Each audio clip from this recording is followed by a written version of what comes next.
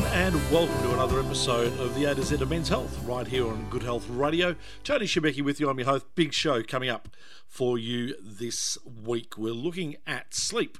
We're going to have a chat to Cameron Vandendungen about how important sleep is for men's health and why you need to get more of it. We're also going to talk about prostate cancer. Jeff Dunn to join us, the CEO of the Prostate Cancer Foundation, to join us very shortly.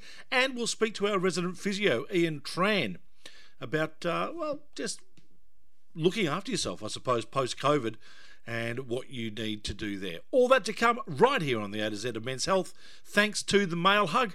Check it out at themailehug.com.au. Let's get into it.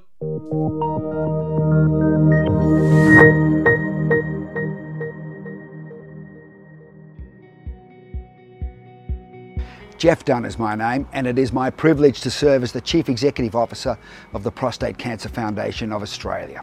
And of course, 2020 for each of us in different ways has been a difficult year, and that's why we're determined to make a difference. And that's why this summer we're inviting you to join us in the new Big Aussie Barbie campaign to support men and their families who have been impacted by prostate cancer.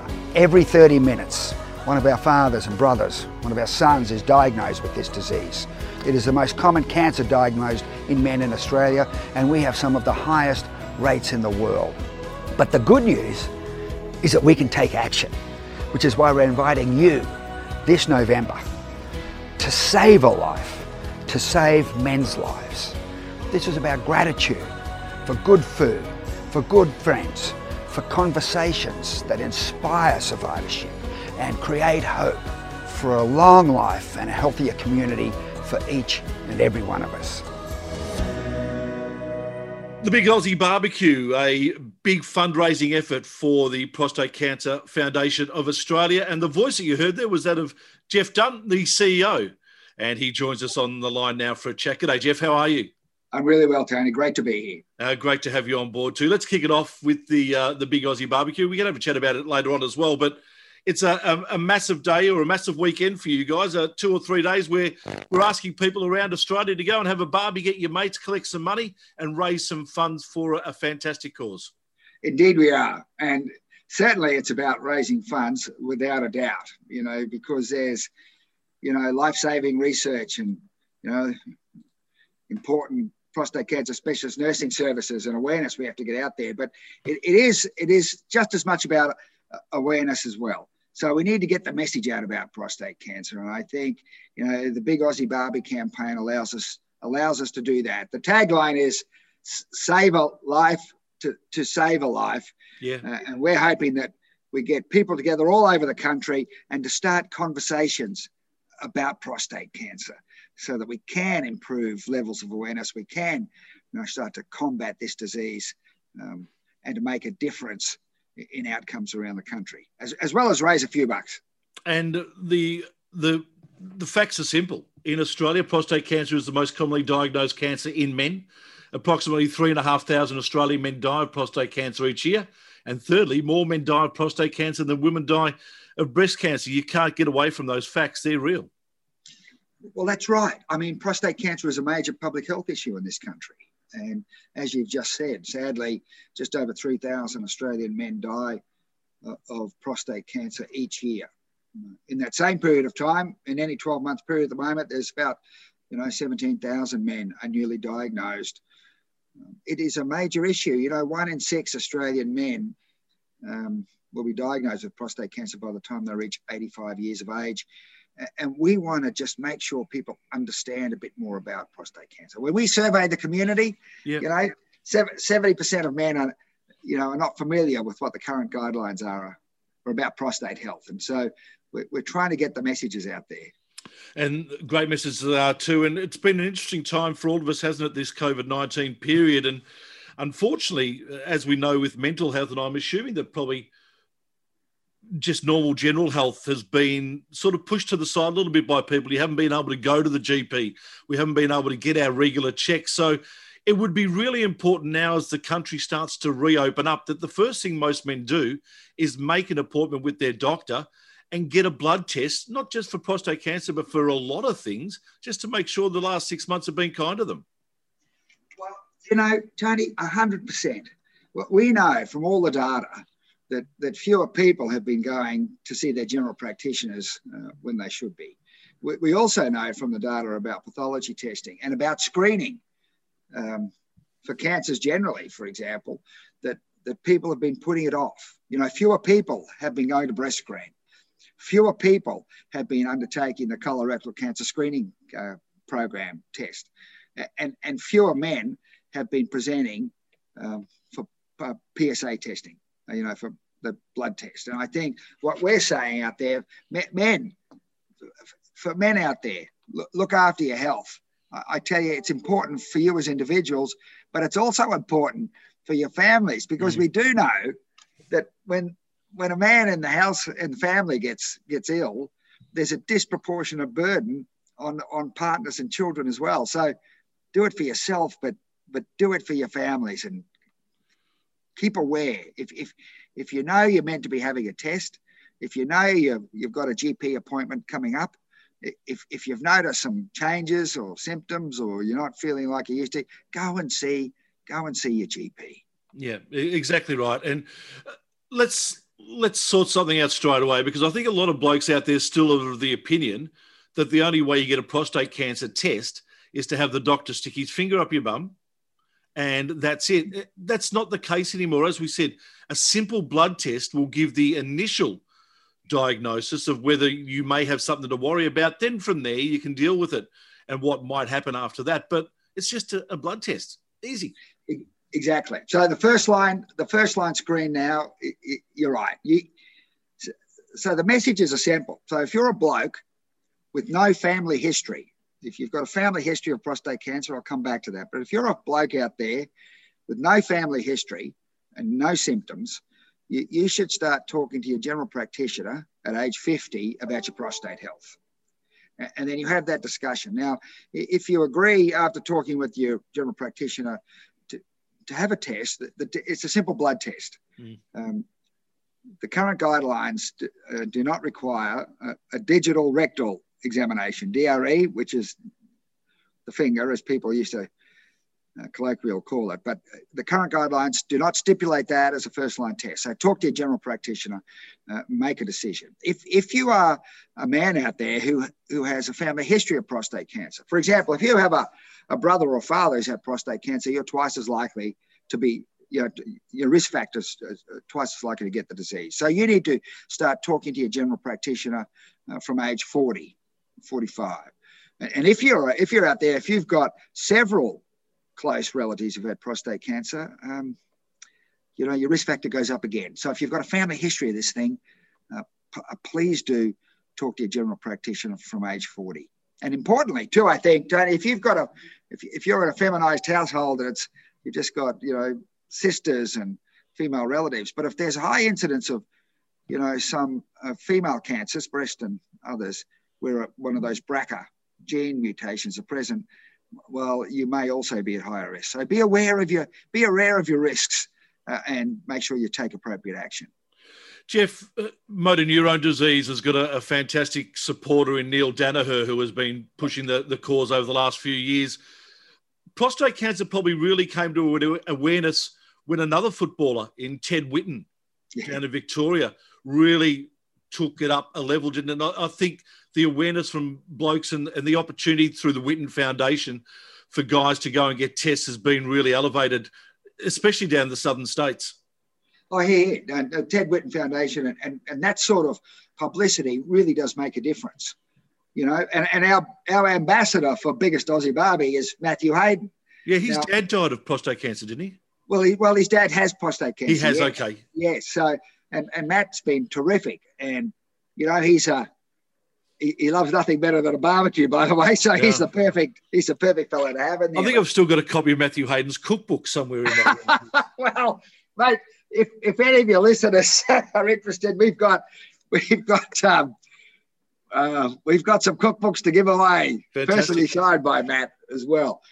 But I mean, if you think back, the Prostate Cancer Foundation of Australia as an organisation actually began, and in fact, next year in 2021 is the 25th anniversary. The organisation began; it had its origins in the mid-90s, and that's when screening became a more accessible and abundant, and more men were being diagnosed. And there was a fellow, some of us might remember, Roger Clemson, who was a TV personality.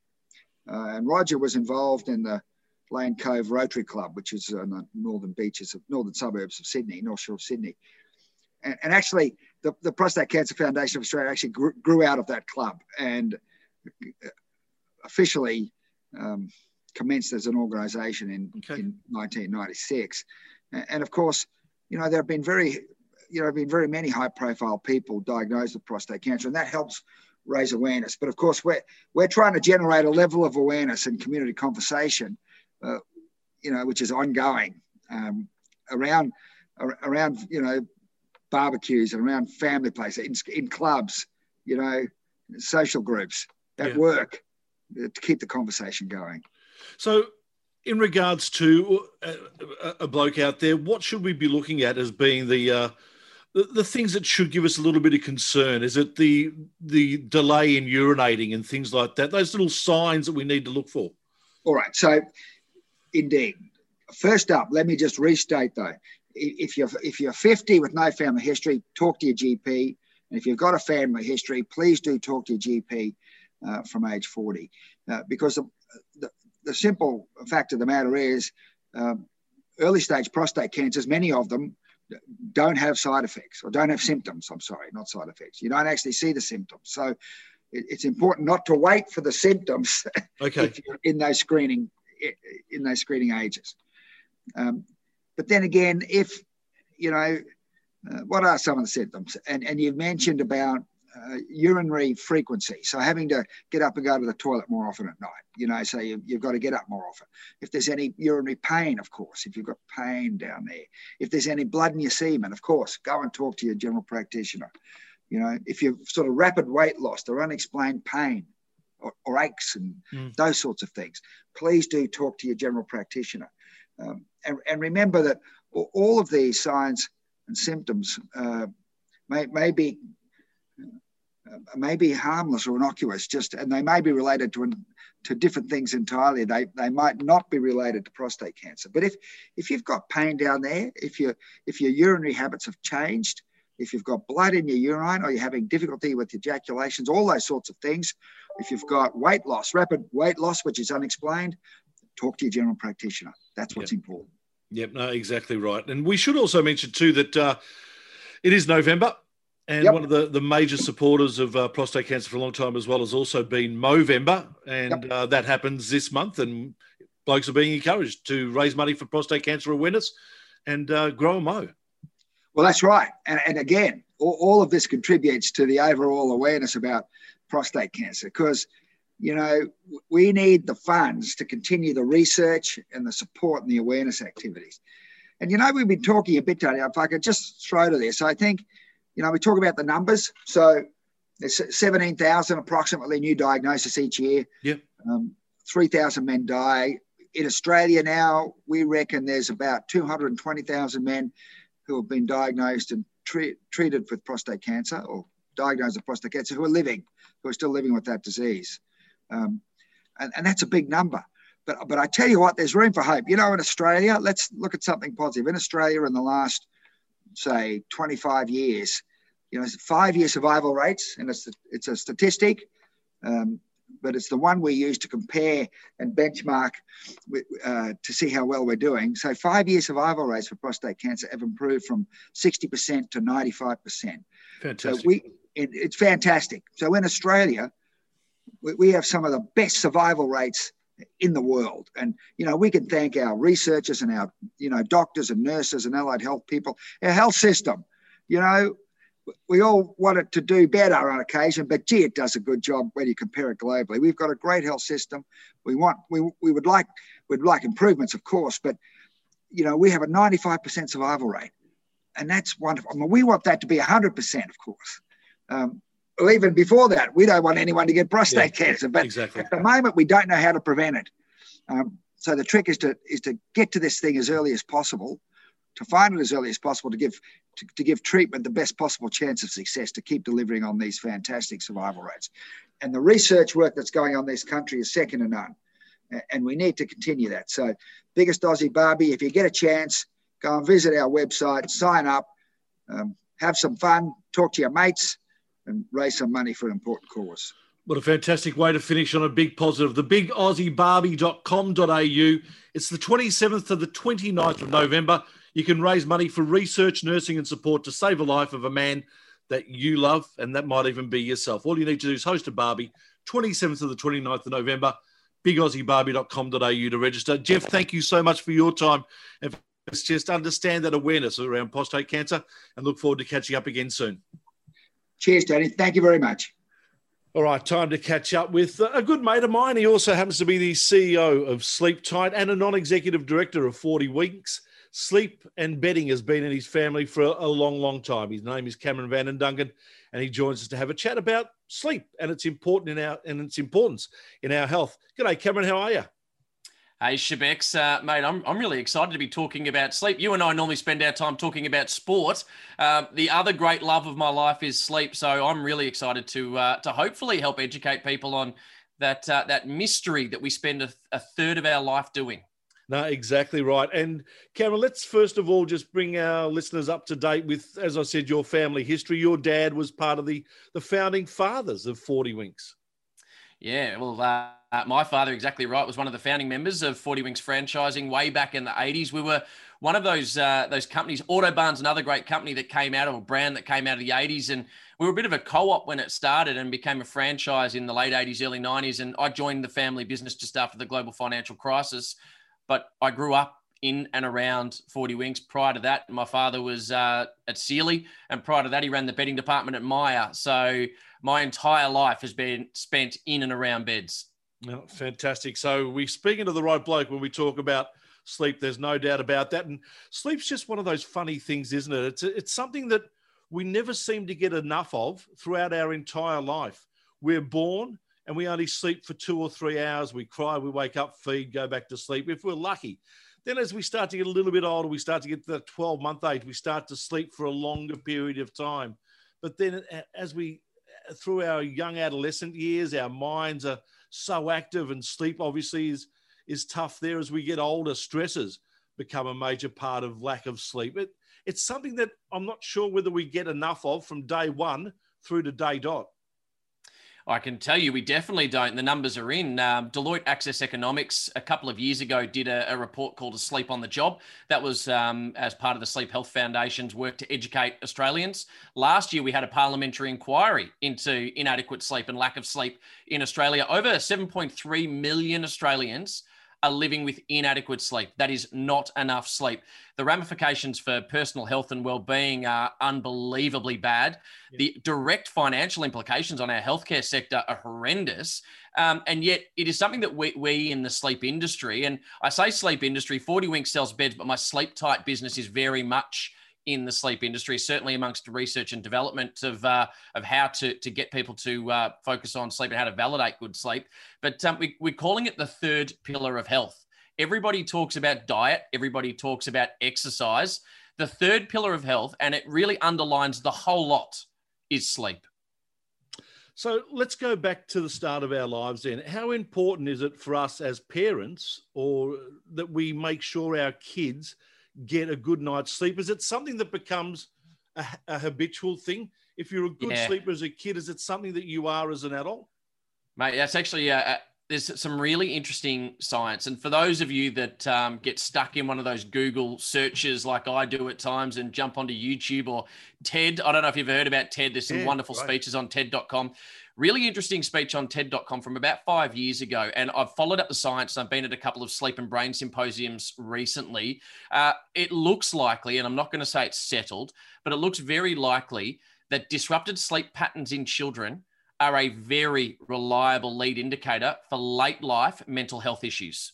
So it is critically important you get good sleep for your children. There's the physical development. All of our muscle growth and all of our body development happens through the sleep cycle. All of our mental development, as you're learning in those formative years and you're in school and you're learning all these things, if you don't sleep, it is proven you forget everything. It deeply entrenches itself in your memory through the process of sleep. But it's not just about the kids though as well. Any new parent, and Shebex, you've been through it. I've been through it. I'm still going through it. I've got a 4-year-old and a 6-year-old at home.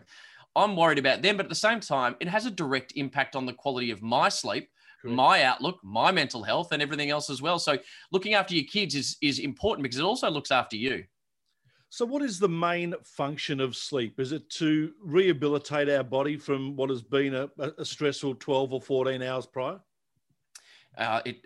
To be able to answer that effectively, Shebex will probably need a 4-hour symposium, and I'll need to bring you so many different specialists. It's not funny. We don't know enough about sleep.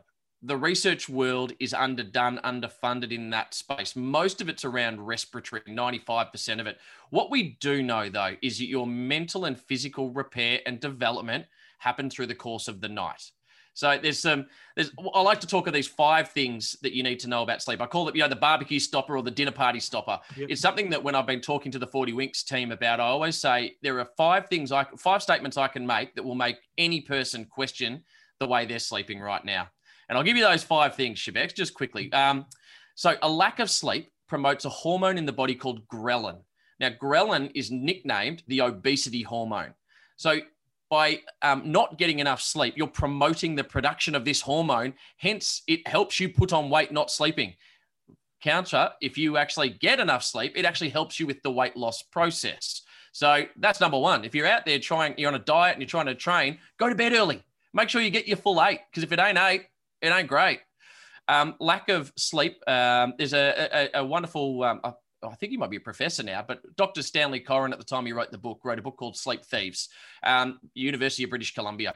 For every hour of sleep lost the night before, you lose 1 IQ point the following day, Shebex. Mm-hmm. So if you're sitting there and you're in a highly, responsible role, you're an educator or you're a surgeon, you need to get your sleep. It will literally make you less intelligent the following day. Proven, validated. Lack of sleep suppresses the immune system, making you more susceptible to illness. Lack of sleep also speeds up the aging process, so it makes you older. Shebex, we keep going through it, and the other one I always talk about is the disrupted sleep patterns in children, but I'm going to throw in a curveball 6th, because I got this one recently, and that was at that Sleep and Brain Symposium I was mentioning before. There was a lot of looking into the brain and actually dissecting of a brain. It looks likely that disrupted sleep patterns in the elderly leads to the early onset of dementia. Mm. Now, Shebex, with knowing all of that, how did you sleep last night? And how have you been sleeping lately? You see, I'm not a bad sleeper, but I tend to get up a couple of times to go to the toilet, as I know most guys and girls, once they get over 50, tend to do. So my sleep is disruptive, I think, through that. And while I used to be a really heavy snorer and had mild sleep apnea at the time, my wife tells me that she doesn't hear me snore anymore. So whether I've improved that just through my diet and the fact that I've actually lost a few kilos and I'm feeling a bit better, maybe that helps as well. But I definitely remember there were times when I would be snoring and I'd actually wake myself up because you just get that shudder going through your body. So my sleep has got a lot better than what it was maybe 2-3 years ago. So there's a couple of things you just said in that. And now remember, I'm not a doctor, so I'm not going to be prescribing anything here. Weight loss and actually looking after yourself from a diet and exercise point of view actually does help you sleep. So they both work hand in hand. Getting good sleep helps you exercise and perform better and generally helps you eat better. One thing, Shebex, going to bed earlier. So if you go to bed before 10 o'clock, I am an absolute culprit when it comes to the worst food I eat is after 10 o'clock at night. Yeah. So if I go to bed before 10 o'clock, that food disappears. But a bit of weight loss, mate. You are looking great, by the way, Shebex. I did say that to you when I first saw you. Looking fantastic. Thank you. That always helps as well. Generally, people that are a bit overweight as well do tend to snore. Now, and that's a big general statement. What I do want to say, though, is if you have got a problem of snoring, if it does creep back in, or if you know anybody that talks about a snoring problem, I really recommend they go and get checked for sleep apnea. Snoring is an indicator potentially for an obstructive sleep apnea, OSA, which is very, very, very dangerous. Very dangerous. So anyone you know out there, they're easy to treat. Once you know it, it's fine, okay? Because you get a CPAP machine, you can get a mouth guard, you can get anything, Philips, ResMed, you name them, got wonderful devices. But so many people are walking around right now undiagnosed with sleep apnea, and they do not know the danger it is putting on their vital organs and their general health and well-being. And once you get diagnosed and fixed, if you do have a sleep apnea, you will not realize how bad you felt until you feel the amazing power of a restorative night's sleep. And Shebex, you can tell I'm passionate about this subject. Yeah. But one of the ones in particular is people that snore. Anyone that tells me they've got a problem with snoring, I tell them to go straight away. Yeah. Don't wait, because it is such a harmful thing. It's better to know that you don't have it than live with it. No, fair enough. And we'll talk about sleep apnea down the track. That's a whole topic in itself. You spoke about the mental rehabilitation of sleep. So sleep definitely is something that reduces stress. Oh, mate, 100%. 100%. It's something that helps you. But the problem you've got is if you live with high stress and anxiety, you find sleep really hard to achieve. Yeah. It's been really interesting to watch the rise of the wellness movement. And I'm sure you'll have a fair few discussions over the journey with people that have been part of that riding the wave of wellness. And that's, looking after yourself holistically, looking after yourself with meditation. The rise of meditation has been fantastic. They go hand in hand. They really do, with sleep and good sleep health. I know I've got a pretty stressful world, Shebex. I've been in this lockdown. I've had a retail business shut for 12 weeks. I've been carrying several businesses in my family, and I've struggled to sleep at times. There are tips and tricks and techniques you can learn from things like yoga, Shebex, where you breathe, and that helps you fall asleep. It's all about learning to relax and help yourself go to sleep. There's other things, mate, as well. We heat ourselves up and put electric blankets in our beds when, in order to go to sleep, you actually need your core temperature to drop. We do so many things that are counterproductive. And there's a guy that I know quite well out of the States called Dr. Robert Exman. He's quite famous in the world of sleep science, particularly in the US. He's one of those guys that jumps on Oprah, the old Oprah show to talk about these things. And Dr. Exman says the rise of the energy drink, the rise of the coffee phenomenon globally is purely around our lack of sleep. If we all slept well, we wouldn't need these things. We wouldn't need stimulants. So we're masking a big, broad problem in society. Yeah, no, fair enough too. I'll give you a little tip. And one of the reasons why I am sleeping a lot better in the last 12 months especially is that my wife and I was a big move, and I am a big mover in my bed, so I do toss a fair bit. As a result of that, my wife and I were sharing a queen size bed, and she would find herself being moved by me moving. So she would be thrown up in the air and she would be tossed and turned, and that would affect her sleep. As a result, because she kept on telling me that, I would be conscious about every time that I moved. So I would wake up through my movement knowing that I didn't want to wake her up. 12 months ago, my wife and I decided to get 2 single beds each, which we've put together. But any movement that I have on my side of the bed just does not affect her at all. As a result, she's getting the best night's sleeps that she's ever got. And I'm finding that I'm sleeping a hell of a lot better as well. So there's definitely something in the bedding department of sleeping as well that can adjust your sleep patterns. I've actually just been giving some people the exact advice that you're starting to talk about now. In a queen size bed, you're actually sleeping on less personal sleep space than you would if you were in a single by yourself or 2 singles. Yeah. So a queen gives you less personal sleep space. One of the things that I recommend personally is take the biggest mattress you can fit in your room that you can get your hands on. If that's a Super King, happy days, right? Because that'll give you a lot of personal space. Temperature regulation, light regulation, partner disturbance is a critical one in the 40 Winks world. More often than not, when people come in, one of the key things they talk about is partner disturbance. So if you are in the market for a new bed, Shebex, it's a really good idea to go with 2 single beds. There's a rise of a movement for what used to be called old people's beds, the adjustable bed. We call them lifestyle beds now, because in America, for example, over 50% of the market sleep on a lifestyle bed. It's actually better for your neck if you're sitting up and want to read your book in bed and whatever else. I won't say TVs in the bedroom or phones, mate, because one of the things we prescribe is get all blue light away from yourself for at least an hour before you go to bed. So you shouldn't have TVs or phones in your bedroom. But sitting up to read a book's playing good. Formula One management on my iPad just before I go to sleep. No.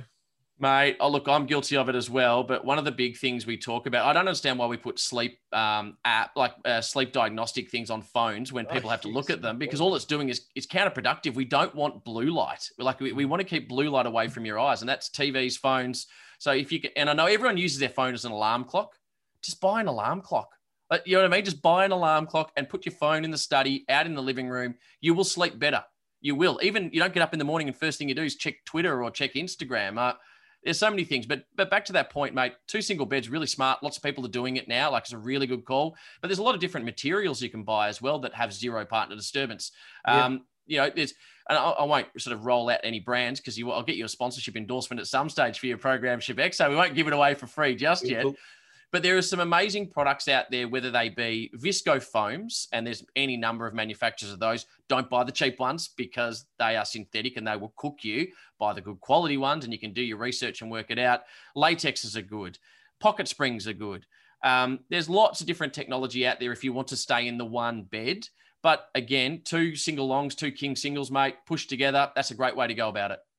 Yeah, as I said, it's really worked for us. And we have a Super King Doona, which covers straight over the 2 single beds, and everyone's happy. So you still get a snuggle in there, Shebex, occasionally, do you? It's actually quite funny you mentioned that, because I've never felt more apart from my wife than what I have in the last 12 months in bed, because she's over her side and you're right. The space that we have between the two of us is amazing. And I can turn from left to right, right to left, throw my arms out, kick my legs out, and I'm nowhere near touching her. So the benefits of that is amazing, especially for me. And you can always visit, mate, late night, early in the morning. You can always go for a visit. Can do. And yes, and we do. No, sleep is personal, mate. Sleep is personal. The temperature you like to sleep at, the way you like to sleep. Some people like a fan in the room. We can drill down into any part of this, Shebex, about personal sleep you want to go down. It's such an exciting area because there's so much unknown, and it is so personal. The other thing I wanted to touch on too, and we'll get into this at another time, is the afternoon siesta. And I'm sure a lot of studies have been done between what happens in the Western world and what happens in the Mediterranean world and the like, and even other parts of the world. But is there any benefit to that little 1 to 2 hour nip around 2 o'clock in the afternoon? I'm going to go and get some specialists in circadian rhythm to give me a definitive answer to that, because I've got quite a few friends that specialize in the circadian rhythm. What you'll find is around the afternoon, there's a dip, which generally leads to that lull that we all get. And guess what? We all reach for the snacks. We all reach for the fizzy drinks or the coffee just to prop ourselves up again. Yeah. A long sleep, it will be counterproductive for you being able to sleep at night. A short nap, 15, 20-minute power nap, nothing wrong with those. They're fantastic. So there is a bit to be said of it, but it's a nap, not a sleep. Yeah. Once you start moving into the deeper stages of sleep, it is going to disrupt your actual sleep at night. And the one thing that every single sleep researcher worth their salt will tell you, routine is king. Your body does not know the difference between a weekday and a weekend. And you cannot bank up sleep hours. You can't sleep for 11 hours on a weekend and hope that it's going to help you in the following week when you're sleeping 4 hours a night through the week. It needs to be 8 hours a night, whether it's a Monday or a Sunday. And Cameron, I'm sure that there's also a lot of research being done at the moment in regards to sleep and mental health. Massively. I'm actually in what is called a cooperative research centre proposal in front of the federal government at the moment with Bupa around mental health in particular. And we're coming in as the arm of sleep and what we're starting to learn about it. It is horrendous that what people face that have that disrupted sleep. People with insomnia live with a great deal of anxiety and depression. In order to really look after yourself mentally, and I mean genuinely look after yourself mentally, you need to look after your sleep first. It is the basis for which the rest of your life is built on. You know the old saying, you can tell when you got out of the wrong side of the bed? Yeah. That is absolutely true, mate. It's, the way you turn out in the morning is the way you're going to approach the rest of your day. And when you're cranky, and you wake up some mornings and you're filthy with the day, and it's because you didn't sleep well. And then there are those beautiful mornings you wake up, the birds are chirping, the sun is shining, you're walking out of bed with a smile. And how good are those days, Shebex? And it comes down to one thing, mate, the quality of sleep leading into the day. You're absolutely spot on. I've always said what's worse than getting out of the wrong side of bed is getting out of the wrong bed. Well, mate, look, it's a big party. It's a big decision-making purchase. Even pillows. I mean, there's another thing we can start talking about, pillows and the impact they have. You can have a wonderful bed. If you have a terrible pillow, your sleep is disrupted as well. Temperature, as I said, light, noise, so many factors Shebex. And look, we'll drill down into it. I'm actually really excited to start being able to give you a lot of the learnings I've had over most of my life. I'm really passionate about sleep. I love it a great deal. And I am as guilty as the next person when it comes to sacrificing sleep whenever I've got a deadline. It's one of the worst things you can do. And yet even people like myself that spend our lives in it still do it, Shebex. So I think it's important that we all talk about it. No, it certainly is, Cam. And just before I let you go, mate, I thank you so much for your time in this first chat that we've had, and there's plenty more to come. You mentioned the stresses that you've been going through with your business and the like, and we record this episode the day after the Victorian government have announced the lifting of lockdown restrictions and retail set to open within the next 12 to 24 hours. Just tell us about the benefits on the community in regards to how that is going to change our lives. This is a big one. When that announcement happened yesterday, I got a little bit emotional quietly where I was. The toll this has taken on the society in Melbourne, in Victoria, for anyone that's not outside of it, I don't think anyone really understands what Melbourne has been through. You can understand it from the outside, but it has been horrendous. Yeah. The uncertainty, the opening is one of the great reliefs, that we're all looking at the bright day tomorrow, another 0 case day. And I know as we're recording it, we've just achieved our second donut day. In retail, we hate donut days, but this is the greatest donut day I think I've ever had, Shebex. It's been probably the toughest 7 months or 8 months in business I've ever had in my life. I hope I never have to go through it again. I hope no one else ever has to go through it again. But if anyone is out there listening to this, go and say hello to your local trader. Don't just put your money through their tills as well, which is definitely always welcomed. You also got to look after your own personal financial security as well. Just go in and check on them. Make sure they're all okay. Yep. Let them know you're happy they're back. And make sure you look after the little guy, because they do the heavy lifting when it comes to taxation, when it comes to employment. And they're the ones that have done it the toughest. Landlords haven't taken their foot off the throat. Suppliers have needed their money for their businesses. And when you can't trade, Shebex, it makes it very, very difficult. So there's a lot of small business owners out there right now that have no nest eggs left. They've got no cash left in the bank, right? So, but they're going to be the most happy people you'll ever meet. They'll be the happiest people with $0 in the bank account, mate. And they'll be even happier when you all turn up and put $1 or $2 through their till. No, exactly, mate. Let's make Victoria great again. That's what this is all about. Cameron, thank you for your time. I look forward to catching up with you in a couple of weeks. We'll talk about another topic in regards to sleep. And thank you for your time today. Thanks, Shebex. Cameron Van den Dungen joining us here on the A to Z of Men's Health.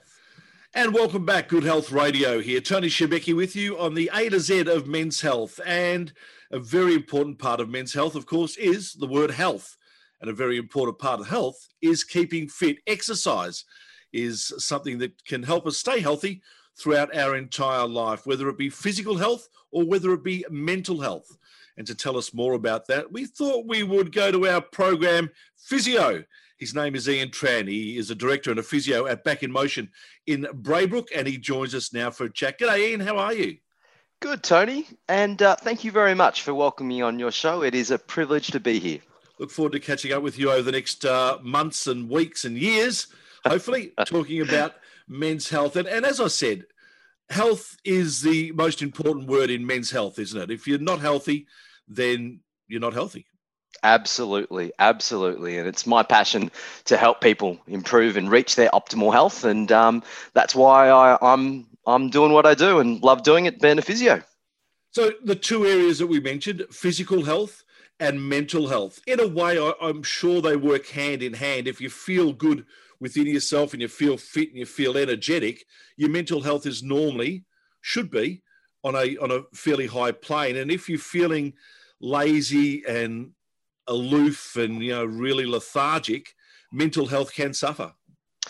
Absolutely, and they form a very close symbiotic relationship. And as more research comes out, we get to explore that relationship more. And I guess to speak to that, Tony, and the topic that we're talking about today, if I told you, in fact, there was a pill that I could give you, Tony, that would make you live longer, feel happier, become smarter and more focused, feel stronger, look more handsome than you already are, which is, I know, very hard already. Yeah, improve your recovery from injuries, sleep better, and improve your libido. Would you want that pill? I'm taking a dozen. And that pill, it's exercise. It is physical and it is proven all over the world. And in fact, if exercise were a pill, it'd be the single most prescribed and effective medication in improving people's health that we could ever prescribe. So isn't that funny? Because people always see that if a doctor or a physician gives you a physical pill, a tablet, that is meant to be the thing that'll fix you. You know, most people see that you've got a cold, so you take a cold and flu tablet. You've got depression, you take an antidepressant and the like. But it is that simple, that we don't need as such so much of that tablet side of it, where we just need to look after ourselves better. Yeah, I think with health being the way it is, there is obviously benefits that are that you can derive from pharmacological medications that are out there. But I think the underutilized component of physical health and improving our physical health through exercise, which is generally free, readily available, somewhat challenging over the last 6 or 7 months due to our restrictions that we've had here in Melbourne and the distances that we can travel, but still it is available to everyone. It's the most democratic form of treatment that we've got, and it's fantastic, and I love getting people involved in it. All right, so let's go through a couple of the interesting scenarios in regards to achieving some sort of exercise. And one of those is that people just have this perceived idea that they don't have the time to exercise. Is that fact or fiction? I would say that is fiction, definitely in the fiction column there. And we used to think you'd have to, the recommended is 150 minutes of moderate exercise a week, which was what's been sort of bandied around for a few years now. But in fact, Tony, the science is coming out more so, showing that even as little as 5 to 7 minutes of moderate to intense exercise 3 to 4 times a week can have enormous benefits for not only our physical health, like we're talking about, but also the mental health, what we're doing. And if you don't have 5 to 7 minutes in your day, then you must be very, very busy. So what's the easiest way to find 5 to 7 minutes, Ian? I mean, is it just a matter of just doing some nice, simple exercises, some stretches, all that sort of stuff? Is that enough? Look, movement, any movement is better than no movement at all. And particularly for folks that are coming out of COVID now and being a little bit deconditioned, I'd always recommend starting off slowly. And hopefully, Tony, we can cover this next week, and I'll do a bit of a segue at the end of our session today. But starting off slowly and gently, if you're not sure or comfortable about your exercises and how to start off, obviously seek some professional advice from your physio, your exercise physiologist, whoever it is that you trust with your physical health, to set up a program for you. Other ways that are really useful is setting an accountability buddy or a time that you're going to do it with, and that person will write it on a wall or something like that, just so that you commit to making it happen. All right, I'm going to give you an opportunity here to sort of make yourself look good and put your years of experience and study to use. Give us some of the medical reasons and terms as to why exercise is good for us. Fantastic. So first and foremost, exercise, it's a way in which we challenge the body and improve what in our cells. There's these little engines called mitochondria. And when we exercise, it actually improves the efficiency of those mitochondria. So that's where we get our energy and vigor from.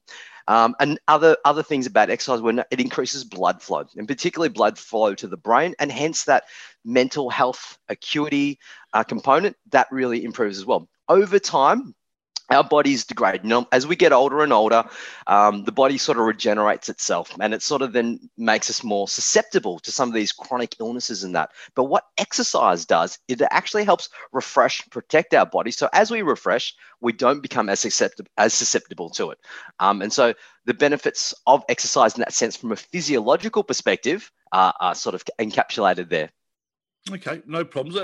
The other thing also is, though, while exercise is important, rest and rehabilitation is important as well. And as we spoke to Cameron Vandenduggen in the interview just before you, sleep is also a major player in our mental health and our physiology as well. Oh, absolutely. Absolutely. And I think that's one of the key questions that I ask with a lot of my clients and patients that come in to see me is sleep. How's your sleep? And because if you're not sleeping well and you're not getting that recovery component to it, then it's almost like spinning the wheels in a sense with all the other things that we can implement. So once again, that's a super important part of what we do. And exercise helps you get better sleep. So obviously, as you're feeling a little bit more tired, you not only get to sleep quicker, but you actually sleep longer and then get into that cycle, which sounds like Cam spoke about previously. Ian, I'm 53 years of age. I'm No, on the. Oh, no, I cannot. I know. I don't look a day over 52. I know that. I'm getting to a stage where me and everyone else around my age is starting to just feel a little bit older, and we start to feel the creaks in our bones and our joints, and we start to just slow down a little bit in our movement. And that can be a turnoff for a lot of people in regards to starting exercise, especially at an older age. Yeah, and that is normal. That's the normal part of aging, Tony. And a really good thing that we often say is motion is lotion. So when you actually move and you exercise, your body and the joints produce something called synovial fluid. And basically, it's kind of like WD-40 for your joints.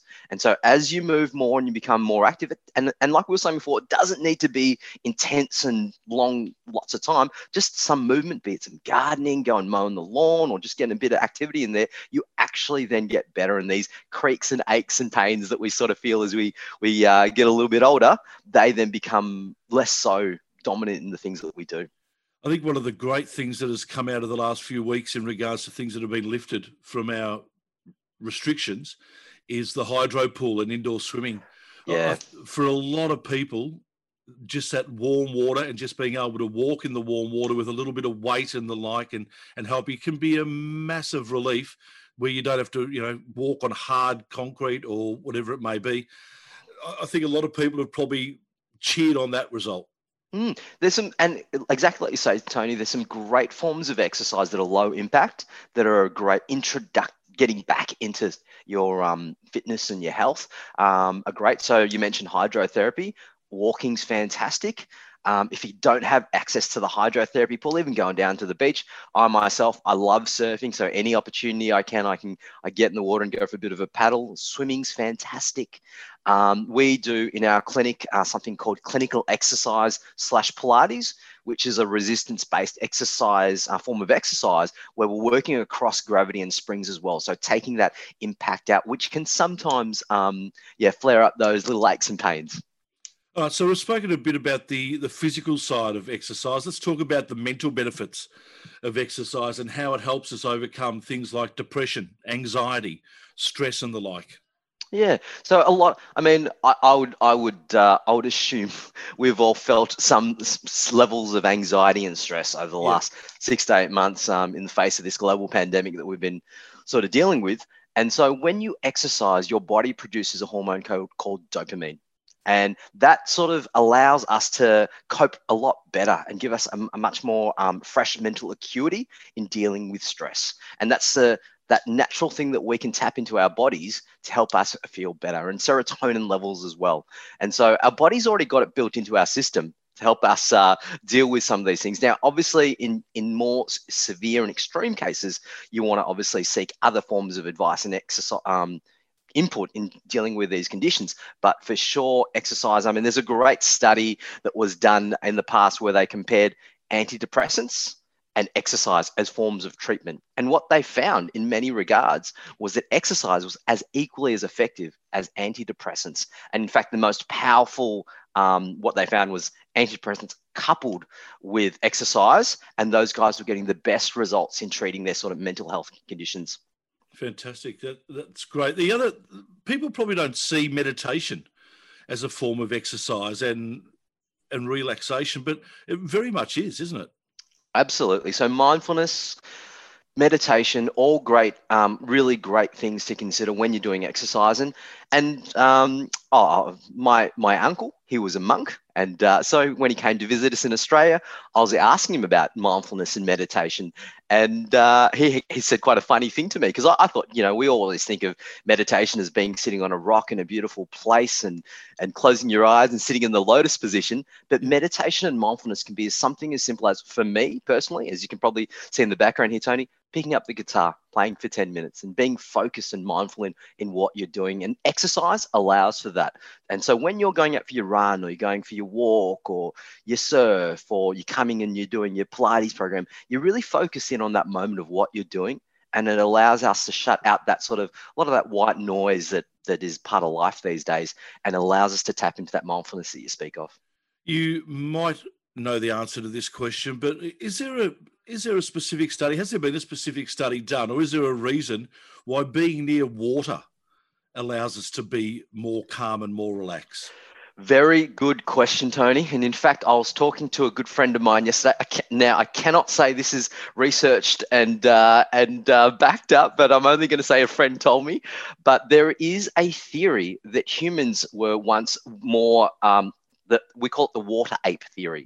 That we were in, and hence the reason why we've got a lot more water on our hair on our head to keep our head warm, but less so hair on our body, because they think that we used to swim around the water a lot more. And so this primal connection to water that we have, that's a theory of what we do. Me personally, I just reckon the human body, so much of it is made up of water in itself. And so by going into these water-based activities, personally, I love it. On the other hand, I know my sister hates the water, so my theory probably falls flat on that one. But personally, I probably feel like you, Tony. The water element brings me much peace. Well, I have a creek on the back of my house in Altona, and I go down there often for a walk. And sometimes I just sit there as a barbecue table and just close my eyes and just think for 5 minutes. And it's just the sound of the movement of the water, the trees, and I feel so reinvigorated after it. Yeah, that connection to nature too, I think is really important. I'm probably stepping out of my boundaries as a physio in regards to saying that, but I'm certain there is evidence out there now that we're allowed to travel a little bit further and finding that space and connecting back with nature, be it the water, the forest, those sort of things. I think it's really important for that sort of. See, I see this whole exercise physical thing as being a circle, and if we're exercising, we're obviously feeling a lot better in ourselves, and when we feel a lot better in ourselves because we feel that we've lost a little bit of weight and we're looking trimmer and all that sort of stuff, absolutely, our esteem goes up. We feel better in ourselves, we have higher esteem in ourselves, and when you feel better in yourselves, the whole world just looks better. It's a massive circle that you've got to jump on. Absolutely, and it's the prism with which you view the world. And I'm super passionate about sport, obviously, and particularly I spent some time working at the Maribyrnong Sports Academy with the elite athletes down there, the young kids, and it was so inspiring to see the way they do sport and the impact actually those athletes and their sporting success has had on the wider community in that area. And so the things that you can achieve through physical activity, sport, both from self-esteem perspective, but also how you can lift those around you. I love it. And I'm all in. All right, Ian, this has been a fantastic start to our chat. So you mentioned before you were going to bring up a topic for our next chat. What's that going to be? Absolutely. So now, once again, I'm going to step out of my boundaries as a physio a little bit and talk about a bit of Greek mythology, Tony. There is a story in Greek mythology called Milo of Croton. And in I think it was about 250 BC, around that time, he was basically the Michael Phelps of Greek wrestling. Yeah. So he's won 5 Olympics in a row for wrestling. I think he's claimed heaps of titles. And what the secret of his strength and how he can improve, I'm going to talk about next week. And it's going to cover these topics of how to increase your strength gradually, which we call periodization. I'm going to talk a little bit how we can reduce the risk of, as the gyms open up shortly, to go back to exercising in a safe manner so you can reduce the risk of injury. And finally, I'm going to use a little bit of a nerdy physio or science term called the acute chronic workload ratio, which I'm going to talk about next week as well. So for those out there that love Excel spreadsheets, they can tap into this and sort of manage their exercise in a safe way. All right, fantastic, Ian. Welcome aboard, mate, to the A to Z of men's health, and we look forward to keeping up to date with everything that's going to keep us fit and healthy for the rest of our lives. It's been a privilege. Thanks, Tony. Ian Tran joining us from Back in Motion in Braybrook. That's it for our show this week. Thank you for joining us, and we look forward to catching you again next week right here on the A to Z of men's health on the Good Health Radio.